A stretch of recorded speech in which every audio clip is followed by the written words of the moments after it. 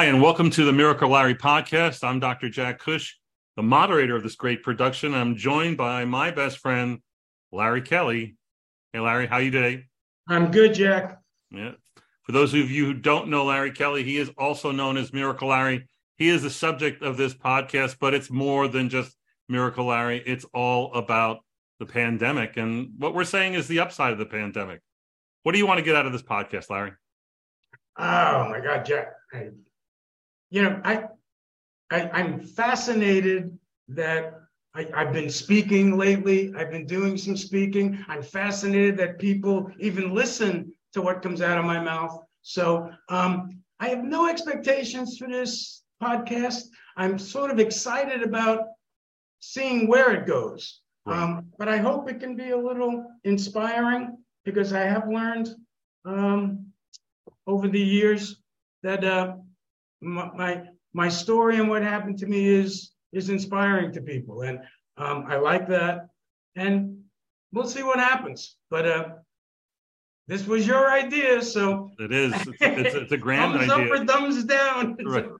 Well, this is the inaugural Inception episode of a weekly podcast that's dedicated to the many stories surrounding Larry's story, and really what we think is the upside of COVID. And we think that this pandemic thing changed our lives in many, many ways. So we're really going to make this about Larry and his story, but at the same time, really, when you hear Larry talk about the pandemic, he talks so much about the other stories around him, his family, his friends, the nurses, the doctors, the New York City at the time.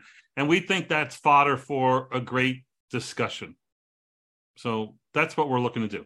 So again, weekly, we're the upside. Probably going to have many guests too, Jack.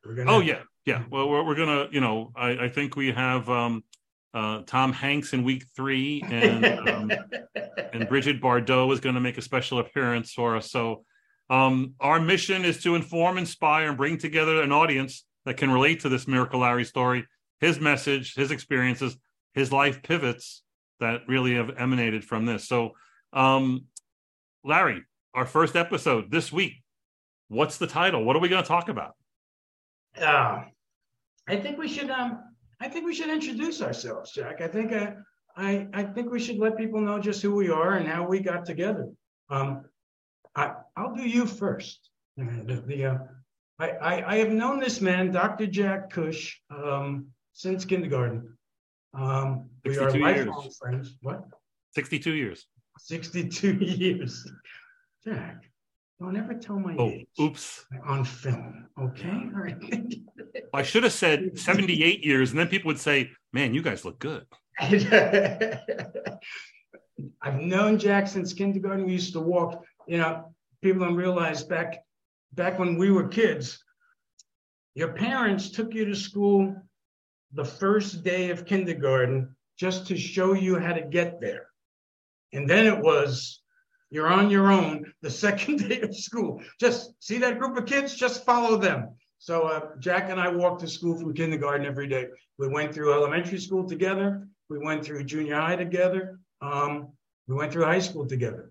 And, I always said that, we've known each other and another group of buddies for forever. But Jack and I, our lives inexplicably crossed in March 2020. And I think we're sort of bound for the rest of our lives in some sort of historic way. But this man has his own incredible story, which we'll probably get to in future episodes. But this is Dr. Jack Cush, and he's one of the top rheumatologists in his field. He's respected and well known, and he's brilliant in his own right, and he's my dear friend. And there you go. Excellent. Thank you, Larry. So let me introduce Lawrence Kelly, who sat behind me in kindergarten. Our kindergarten teacher was Mrs. Deuce, and I want to be clear that I was her favorite because when it came to nap time, I slept under her desk. You were out there in the gallery. See, but as I'm probably going to do many times, I have to correct you. Mrs. Deuce was our first grade teacher. Miss Crago was our kindergarten teacher. Just want to throw that out there. Miss Deuce was first grade. I want to remind the audience, Larry survived COVID and was left with brain damage. So you're going to have to make up your own mind about whether who's telling the truth here. So let me move on from we got out of kindergarten, and we're pretty much in every class. Early on in the elementary years, Larry was already known as a performer, a raconteur, a guy who was a kid who was a leader. And our next seminal moment was, I believe it was, I'm going to say third grade, when you had already been acting as a child actor in local theater and whatnot, and you were known for this. You could sing, you could act, and none of us could do that. And we had our own local yearly production for third grade, and they didn't give you the lead, although you clearly deserved it because they were tired of giving you the lead.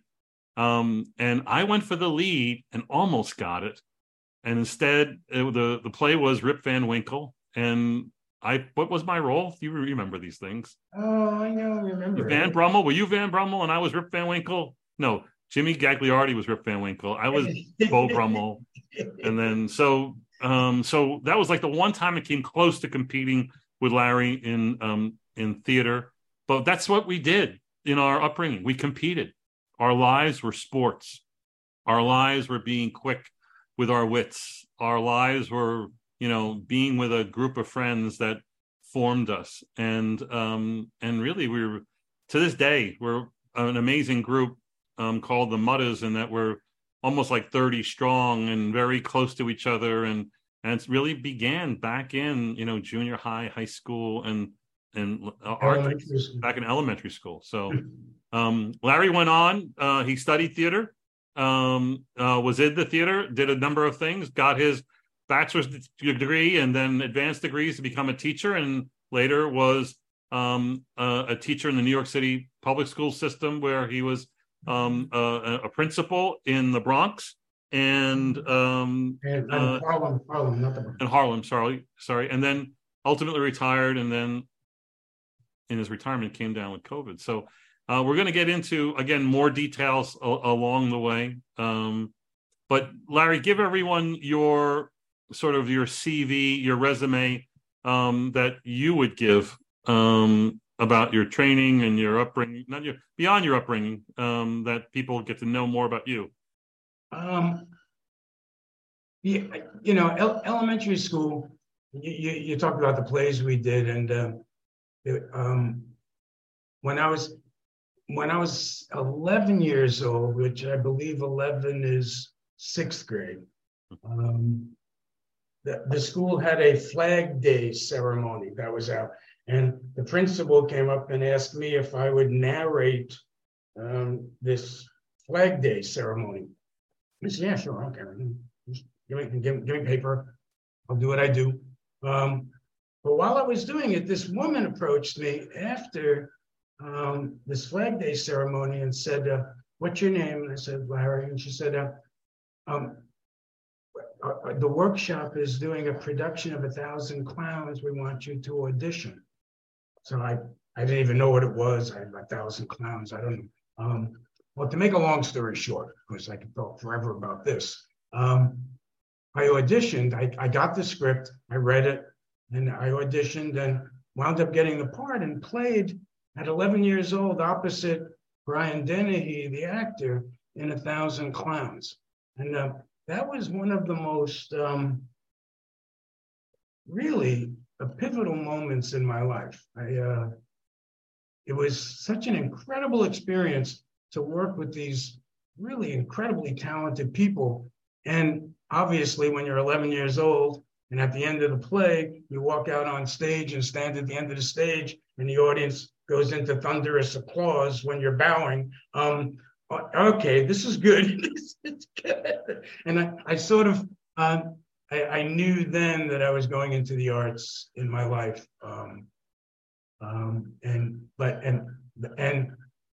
I always had a knack, Jack.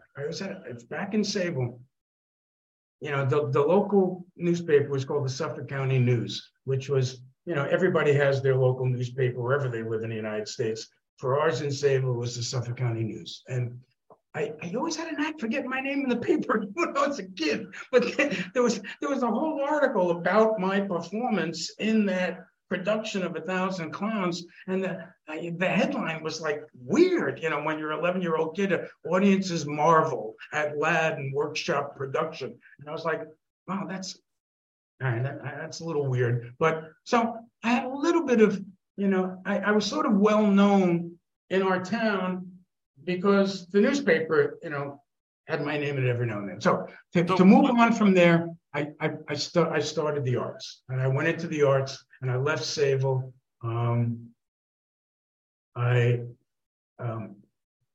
What did you want? How far did you want me to go?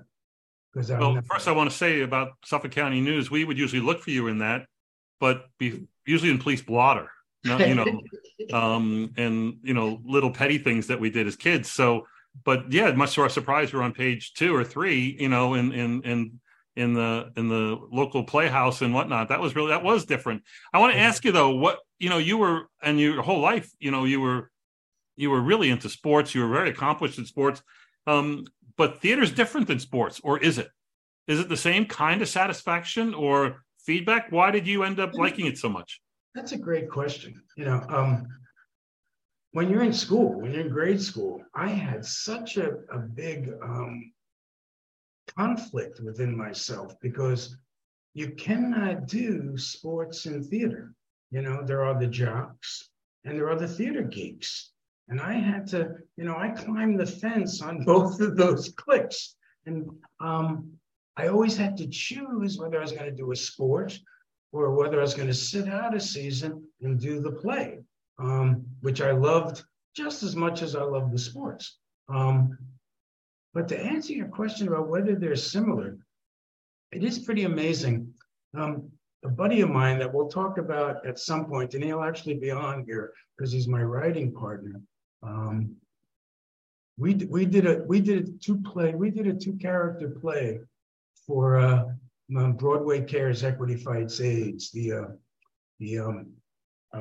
charity, and we gave all the money that we made to Broadway Cares Equity Fights AIDS, and that play was by David Mamet. It's called Speed the Plow, and it's such a difficult play because you never have a moment to stop. And there's so many things to memorize. Mamet writes in this staccato, the ums and the ahs, and those are all in the script. Everything, he puts that in. It's very difficult to memorize. And Steve and I, we had to be athletes to actually do that production, because once you walk on stage, you're never off. And for an hour and a half, you got to bang this stuff out. So acting in the arts, theater is an athletic event. I mean, it's the adrenaline and the energy, which is why actors spend so much time taking care of their body, just like athletes do. Actors do too. So Jack, to answer your question, very similar. Very similar. So then you're in the theater, you're studying theater. While you're in the theater, you meet your wife. You meet Dawn, you marry Dawn. At some point, how do you transition away from that, although it's always part of your life, into education? Great. And let me tell you how I met Dawn. I met her at the American Academy of Dramatic Arts. I had spent 1 year up at in SUNY, at SUNY Oneonta, doing theater up there, and realized that I wanted to be an actor. And I was sitting one day on this bench overlooking these gorgeous mountains upstate New York, in Oneonta, and saying, "You want to be an actor? What are you doing up here in the mountains? What are you doing up here in the mountains?" So I left Oneonta, and I didn't know what I was going to do. And it's an incredible story. It's all about the people that come into your life that you remember that had an impact that they don't even know they had an impact. That how happenstance is so much a part of where we end up. A buddy of mine, from Sable, Ronnie Eicher, lived behind us. Ronnie Eicher, he had a built-in pool. He was the only one in our high school who had a built-in pool. So he had all the parties, right?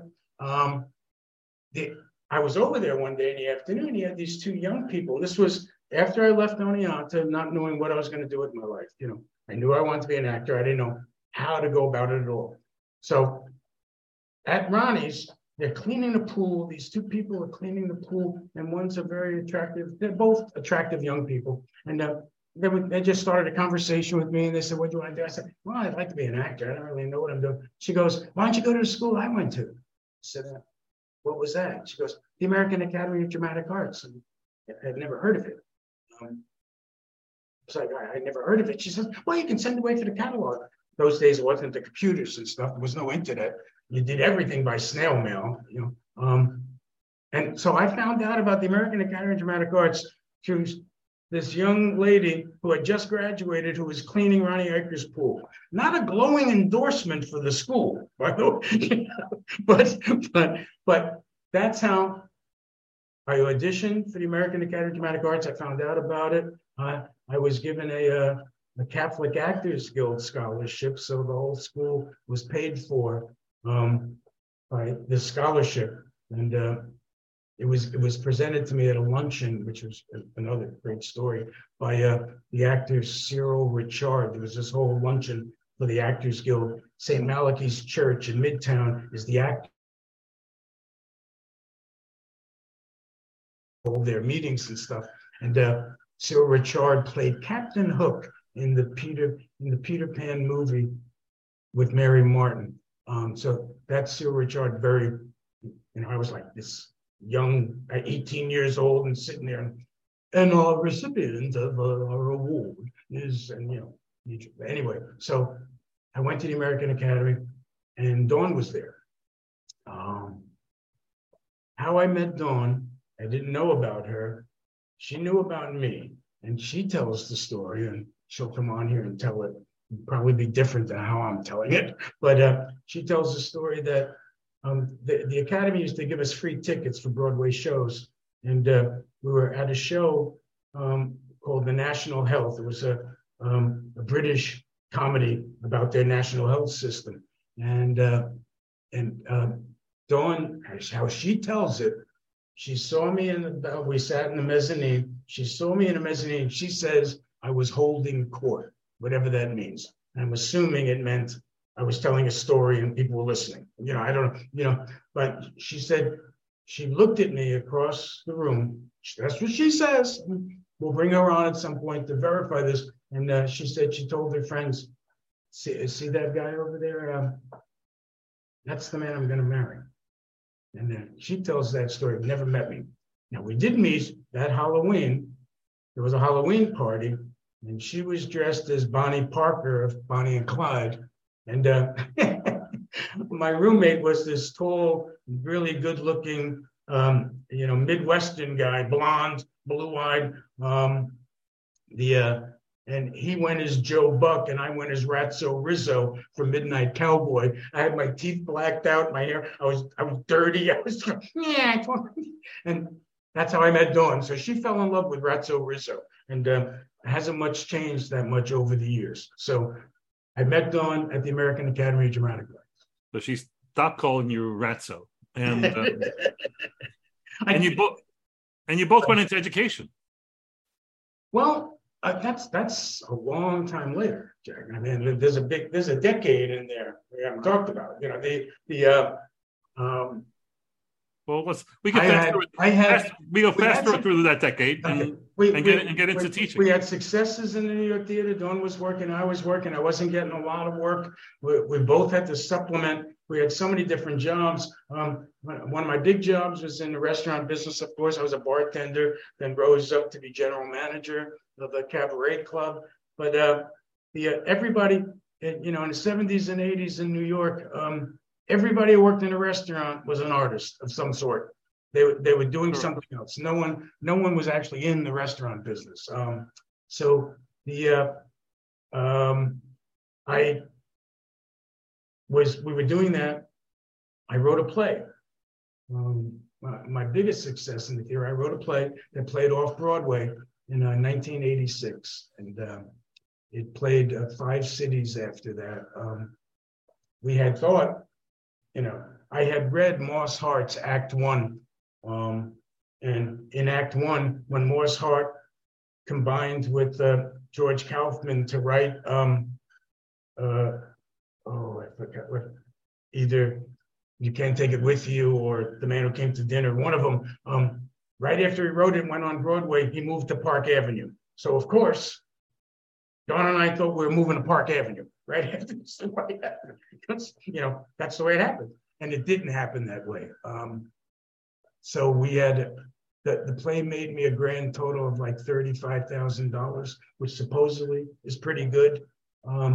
But it wasn't enough to live on. And the play took 4 years of my life, a year and a half to write and 4 years to get it produced. After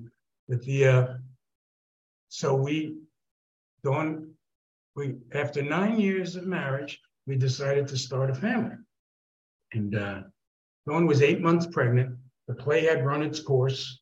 I had spent all the money. There was no money coming in. Dawn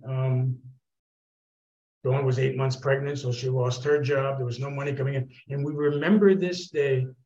Dawn and I always remember this day. We were living in a 1-bedroom apartment on 78th Street.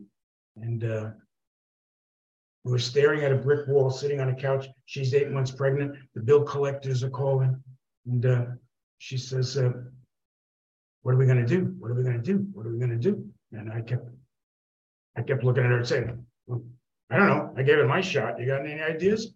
She said, what are we going to do? We stared at a brick wall, Jack, for 2 hours. And we remember this day because it was the day we both left the theater. And I just turned to her after 2 hours and said, we have to go back to school. And we went back to school.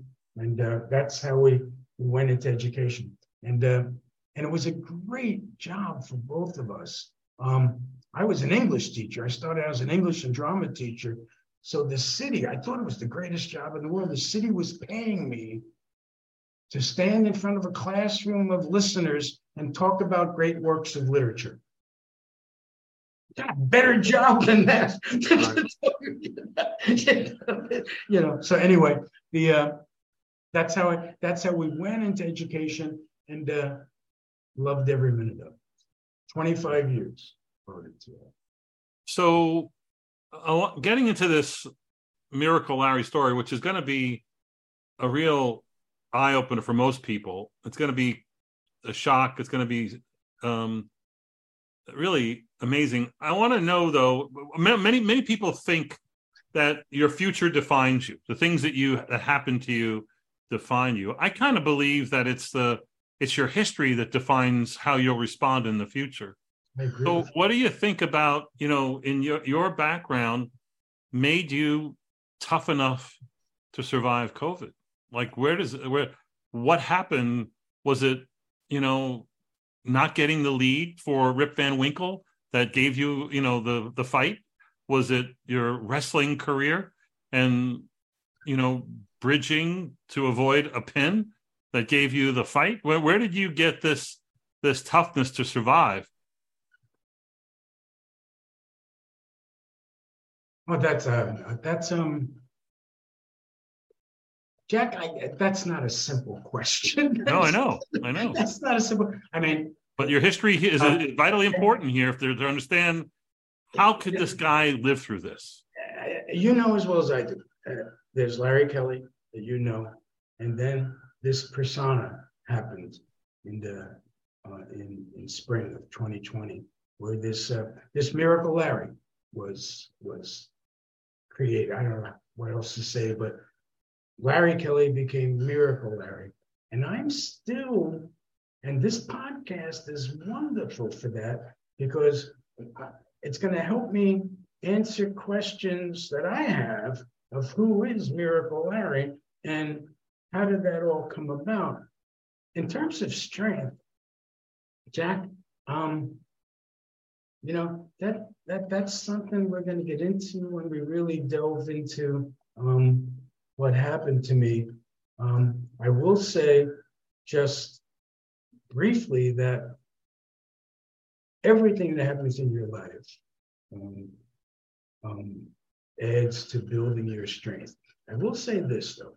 I was consistent with myself when I was going through what I went through. I was honest with myself that I was trying to live, but all the crap that came out of my mouth when I was growing up about life and about, I tried to, okay, now you have to prove this. And to give an example, it always bothered me the way Hollywood portrayed the end of the line. From Brian's song, Brian's song was a big movie when we were kids, had a huge impression on me. The bed scene, with James Caan lying there and, with Billy D. Williams and going quietly. I've always loved the Dylan Thomas poem. Do not go gently into that good night. It used to bother me with Hollywood because I would say, isn't anybody angry that they're dying? Isn't anybody like pissed? Every Hollywood movie, everybody's going, yes, it's time to go. It's time to go. And I understand that. But in my mind, I was like, I don't want to go. I don't want to go anywhere. So I'd always tell friends, I'd say, I wish there was a movie that just showed somebody pissed off that they were dying. And there was one movie that touched on that, and it was Mystic River with Sean Penn when his daughter is murdered in the park. And he goes, it was so different than any other scene in a movie when he goes to the park and it takes 5 guys to hold him back in his anger of his daughter in the park. Because usually people go, they get sad. But this was a different scene. And so I thought about that later. But strength, I just didn't want to die. Yeah. Well, I think first off, as I'm a doctor, I've seen a lot of people die. I've seen a lot of people go through that final stages of life, and it's never like Hollywood. It's very individual. It's very painful, either for the person who's stricken or for the family that's affected, and also for the people who are caring for them. It's a tremendous emotional burden for everyone who goes through that. So I think you're right. And you wonder what their stories are that brought them to that point. Let me. I think we're going to touch on that. Yeah, I'm going to introduce myself to the audience because I'm going to be the guy that's sort of guiding the podcast, but I'm also a physician.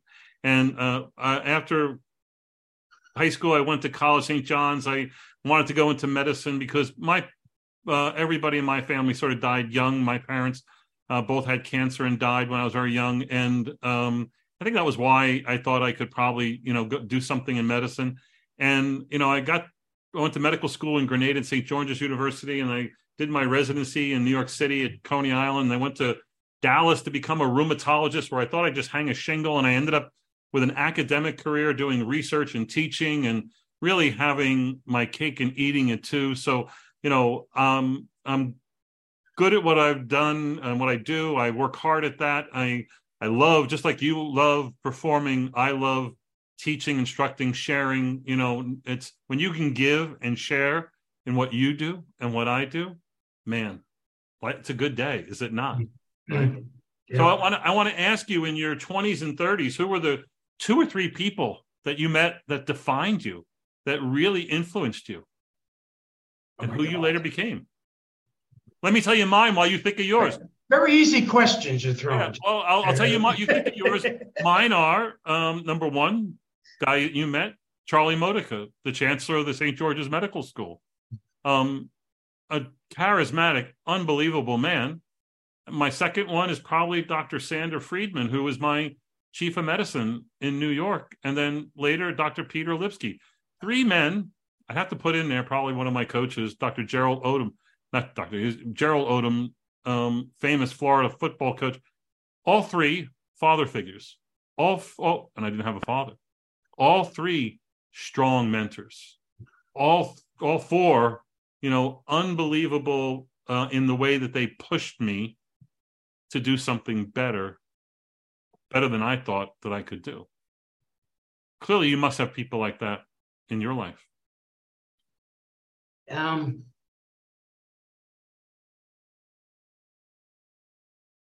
In terms of people that had an impact on the trajectory of my life, there are several. One in particular, when I decided to go back to college. Now, remember, I'm not 18 years old at this point. I'm in my mid-20s, and I'm deciding to go back, or even 26, 27. Now I have a child, and I have to work and go to school. So I applied to Hunter College in New York City. When I went the first day to sign up for classes, in those days, nothing was computers. Remember, there were no computers. You had to stand online at each table for each class for like hours. And then when you got to the front of the table, the class is sold out. I went home on that very first day at Hunter. I was there like 8 hours. I have a job that I have to get. I went home. Literally, I was crying at dawn. I'm going, I can't go back to school. I don't know how I'm going to go back to school. I have no idea how I'm going to go back to school. And it turns out a buddy of mine was the admissions director at Dowling College out by us in Oakdale. I called up Stephen, and he said, Steve, I don't know how to go back to school. I said, how does anybody do this when they're this age and make a living and try and survive? He said, well, come to Dowling. He said, I live in New York City. He said, yeah, so come to Dowling. He said, well, I'll set up your schedule.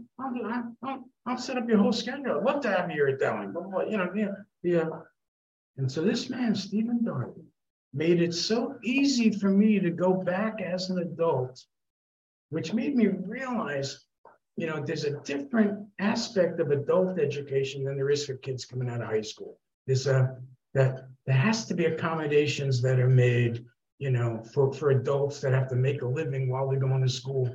And Stephen made it so easy for me that, I look at him as somebody who had such an impact on my life and didn't even know it. There are others. My writing partner today is one of my best friends, and he owned the hottest cabaret club in New York City for years. Steve McGraw. His name's Steve McGraw. He'll be on the show at some point. He always believed in me, and I joke with him that we're devoted to each other.